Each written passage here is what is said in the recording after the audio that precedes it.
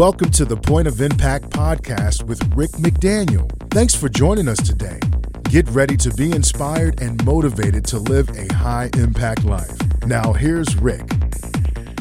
Welcome to another episode of the Point of Impact podcast, and I'm Rick McDaniel. And today, we've got a special treat for you. We have a guest with us today, John Jenkins. He's the senior pastor of First Baptist Church in Glen Arden, Maryland. He is a great leader in the Black church and a voice for certain. And in these particular times that we are in right now, with what has happened to George Floyd and all the resulting protest, and certainly just the overall conversation as it relates to race, it seemed to me like a perfect opportunity to bring John on and allow him to educate us and inform us about the Black experience.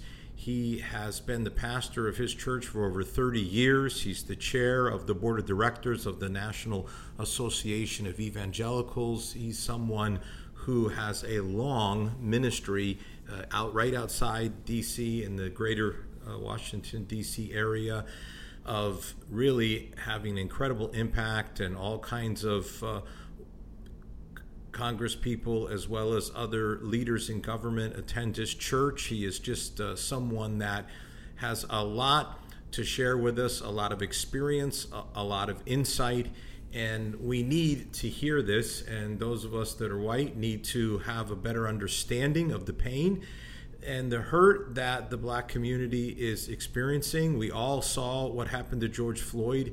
It is reprehensible to any thinking, decent person. But for the Black community, it is just another repeat of what has been seen and experienced too many times. And so we need to talk about it, and we need to be informed by someone who has the kind of knowledge and experience that can really, really help us. So I'm excited to have George joining. He's in Prince George County, John Jenkins, joining us today for this conversation, and I really hope that it helps you, and I know it's going to help me. So let's welcome John Jenkins. John, it's great to have you with us today on the Point of Impact podcast to educate us, to share with us, to help us to understand better, seek to understand, Covey said, then to be understood. And for many people, especially white folks, we need to understand better what is happening. And because you are such a key leader in the Black church and a leader in the church in general, you are the perfect person to talk to. And so I just want to begin by just asking you, what are your thoughts and feelings right now about what is happening in America? Let me begin, first of all, Pastor Rick, by thank you for having enough care, concern, and sensitivity to the plight of others for you to even want to take the time and have this dialogue. I'm honored that you want to do that, and thankful. As an African American, I'm appreciative of your posture and your willingness to seek to try to understand. So I'm honored. Let me begin by saying thank you, and I'm absolutely happy to have you. Yeah, there are no words to describe in the human language how I felt about what I witnessed. Just seeing the police officer with his knee on the neck of an African American until he expired and died created, number one, a level of anger, and I would have felt that. I would have felt like that whether it was an African American or an Anglo or a Hispanic. It didn't matter what the color of the person was. I felt that what that police officer did was wrong and unjust, and I would have felt that way regardless of who it was. The problem with what happened in that particular case is that it's really the straw that breaks the camel's back, because these kinds of things have been going on for a long time. This is not the first time that it happened. Mm-hmm. There are so many examples of it, and it's just reached a place where it reaches a place where people are boiling over and angry and mad about it. Yep. That's exactly understandable. I remember what happened to Eric Garner 6 years ago. Very similar circumstances, just very similar. Not some major crime being committed. Same sort of choking and killing of a black man by a number of police officers. And to think we're back here 6 years later is just so distressing. So just tell me a little bit more. Just help people to try to understand the black experience, as it differs from what many white people experience in America. Just take me through whatever in your own history or your own experience, or even those of the church you lead. Just let us try to understand better your perspective on things. Wow, man, I could talk and give you examples of that for the rest of this 30 minutes. Yes. Let me start off with some of my own personal experiences. Okay. One particular Sunday morning, I'm leaving my home to go to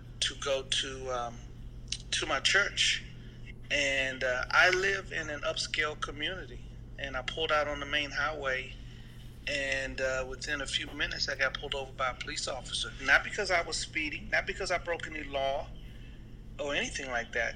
I got pulled over because this white police officer didn't think that an African American should be coming out of that community. Wow. But this is the community that I live in. Not only did he pull me over, Rick, Pastor, but he came to the window of my car with his gun pulled and aimed it at my head.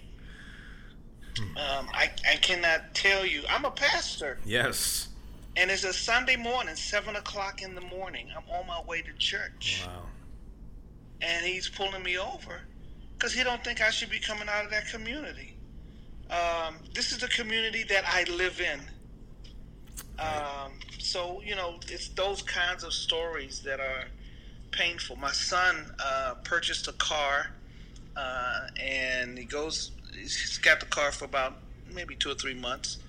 He goes to have dinner with some of his friends. He comes back to the car, and instantly is surrounded by police officers. He doesn't know what's going on. They have handcuffed him, put him on the ground.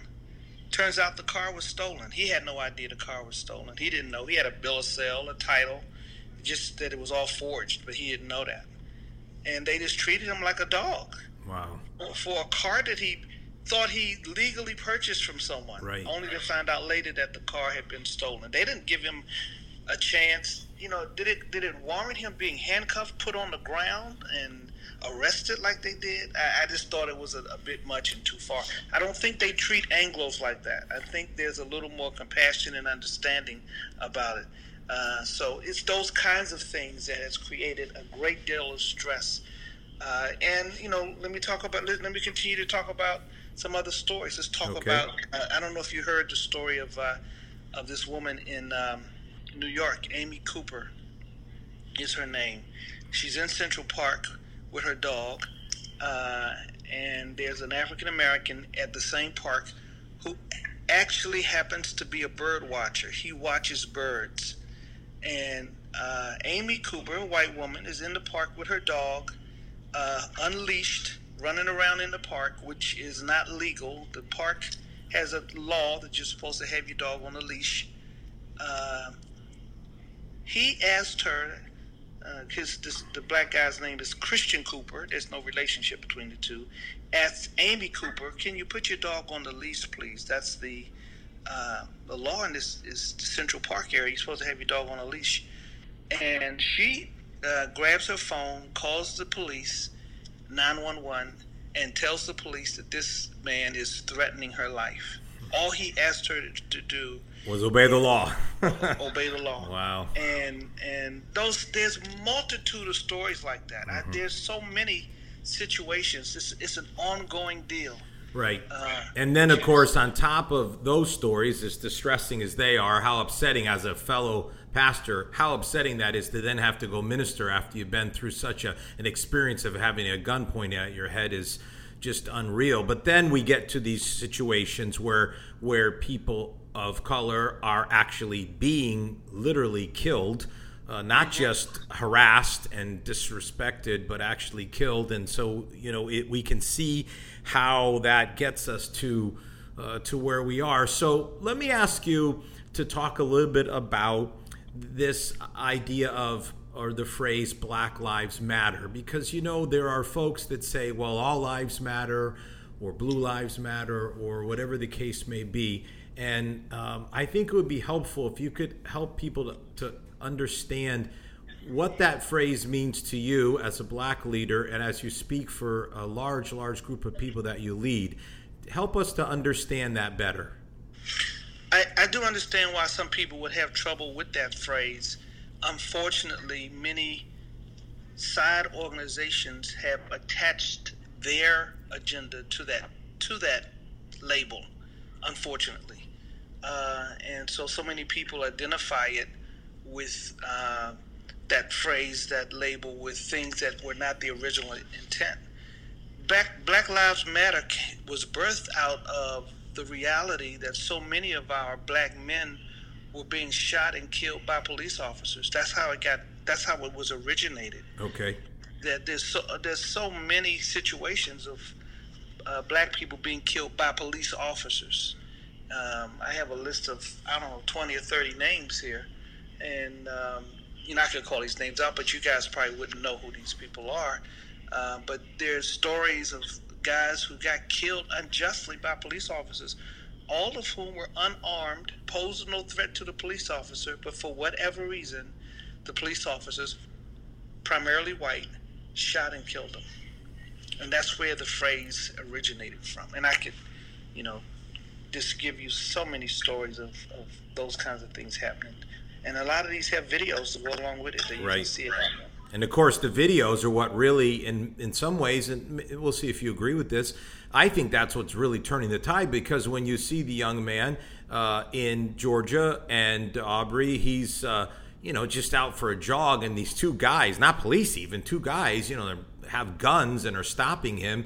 And, I just think to myself, if that was me, I would just be like, what do you think you guys are doing? Of course it's going to turn into a confrontation. There's no other way that it couldn't. And then for them to, take the law into their own hands, and then to see what happens to George Floyd. And for almost 9 minutes, these things they're unbelievable, but they would have not been as believable if we didn't have video evidence. Do you agree with that? Absolutely, without question. And what else makes Pastor Rick, what makes the situation horrific in Atlanta is they shot Ahmaud Arbery, and it took them 74 days before charges were filed. Right. And the only reason the charges were filed is because the video got discovered. Right. Yep, that's exactly right. You're totally right. And so thank God for these phones. These video phones are really it's a funny thing to say maybe, but this technology is really helping us to really see things the way they are, because as we all know, and people like us who are speakers for a living, preachers, we believe in the power of the spoken word, but we know the power of movies. We know the power of media. We know and I mean not media like the news media, but the being able to show things on a screen, to see something is powerful. And words are one thing, but images are just another. And so thank God these things are available now, because in many ways they're turning the tide. Right, absolutely. That's exactly right. And thank God for, like you said, thank God for video, because people wouldn't believe it. But see, the thing is, this has been going on for decades. Mm-hmm. This is not new. Right. This has been going on for decades. A long time. There just wasn't the video evidence before. Yes. Yeah. Yes. Yeah. Yes. And that's why we're where we're at right now, and why it's time for change. So let's talk a little bit about that.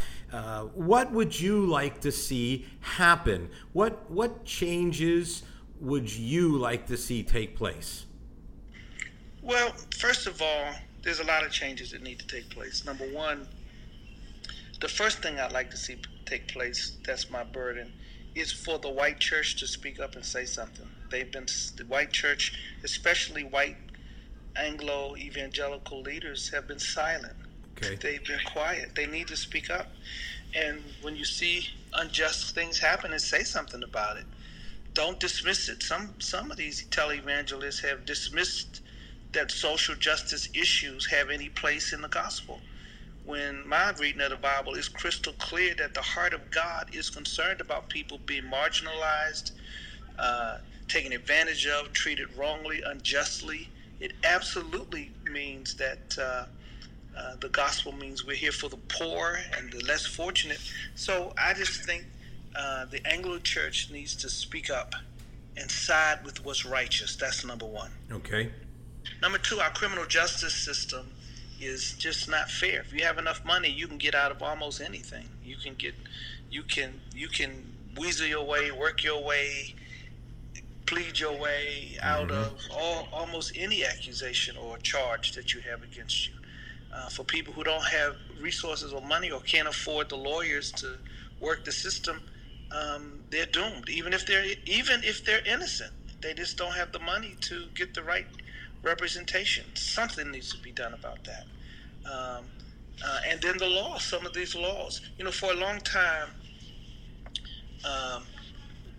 if you use drugs, certain kind of drugs, you got put away. If you got caught with, cocaine, you got put away. And if it was your third or fourth time or second or third time, you got put away for life some years ago. But now that those same drugs are being used in the Anglo community, it's changed. It's changed. That's right. Yeah. It's now changed, and now it's a drug problem that we have to get treatment for these people.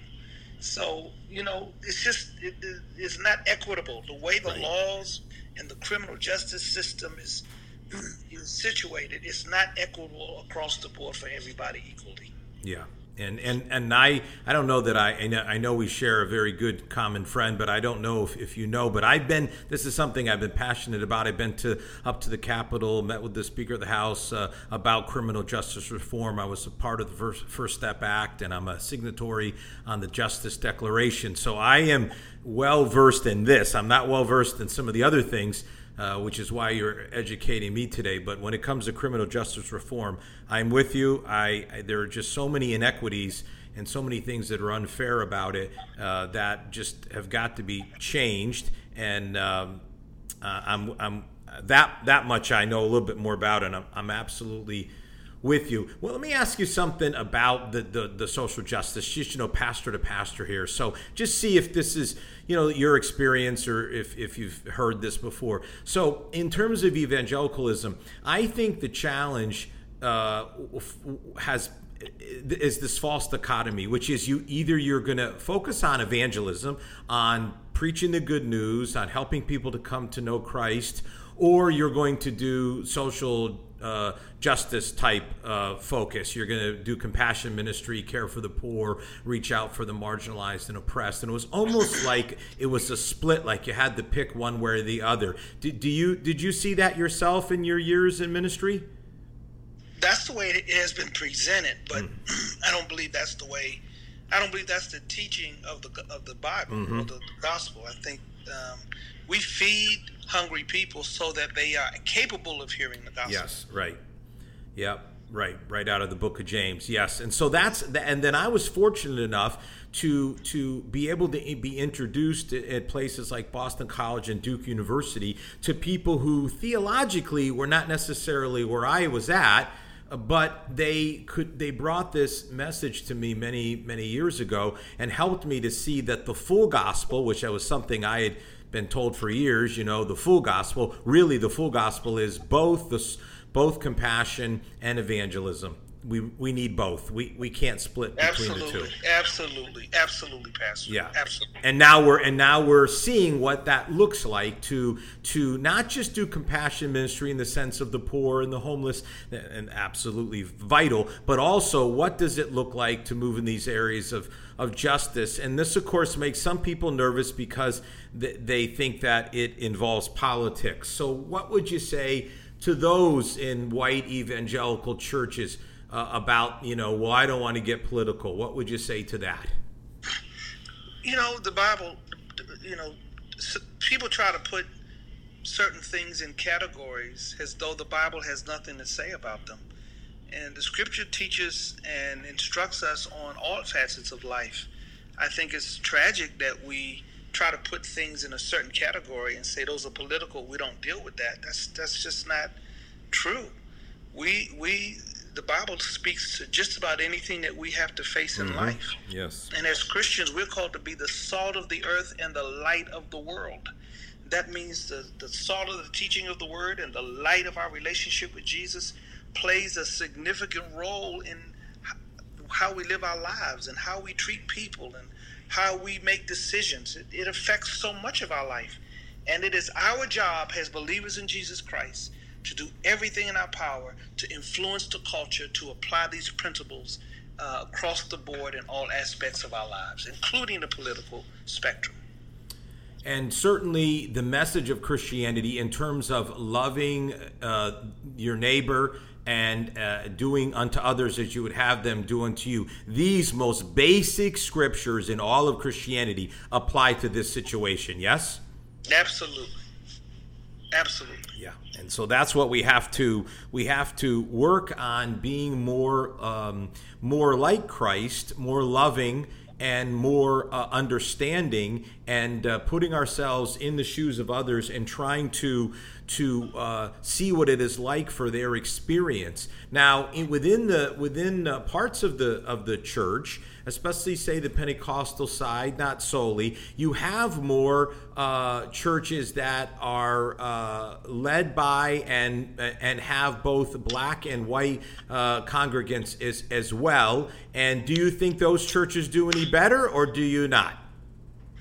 Well, I certainly can't speak for all churches. Okay. I happen to be the chairman of the board of the National Association of Evangelicals. Yes. I don't know if you knew that. Yes, I introduced you with that. It's very impressive. Yes. Yeah. Okay. Yes. So I am familiar with a lot of practices of many churches, but not all churches. So I'm not always sure exactly what all of the churches are doing, but we would hope that across the whole breadth and life of evangelicalism that people are embracing and understanding the principles and the truth of what you just mentioned, and that they're practicing it. What would it look like? Again, you gave some of your recommendations, things that you think need to change, and say in the larger culture. How about within the church? What would unity or healing look like for you within the Church of Jesus Christ? So, our church, my church is a large church. We we average 11,000 people on a weekend before the pandemic. Yes, before, right. Now we have 100, but yes, right. I got you.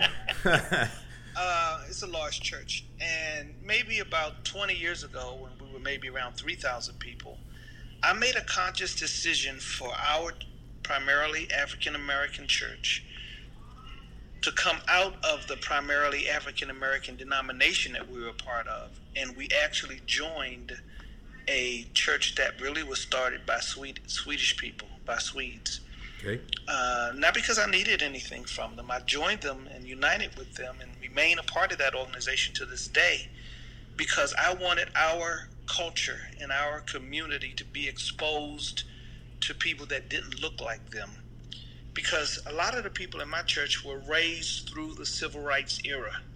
And they're some of the people in my church, they're older people now, but they had the water hose and the dogs and the style of going into restaurants. They lived through those civil rights era. Wow. And I wanted them to know that not all white people are like that. Okay. I wanted them to know that there are Christians that are white that love African Americans and interact with African Americans and engage with African Americans and will treat them with respect and honor. So I joined this denomination for that reason.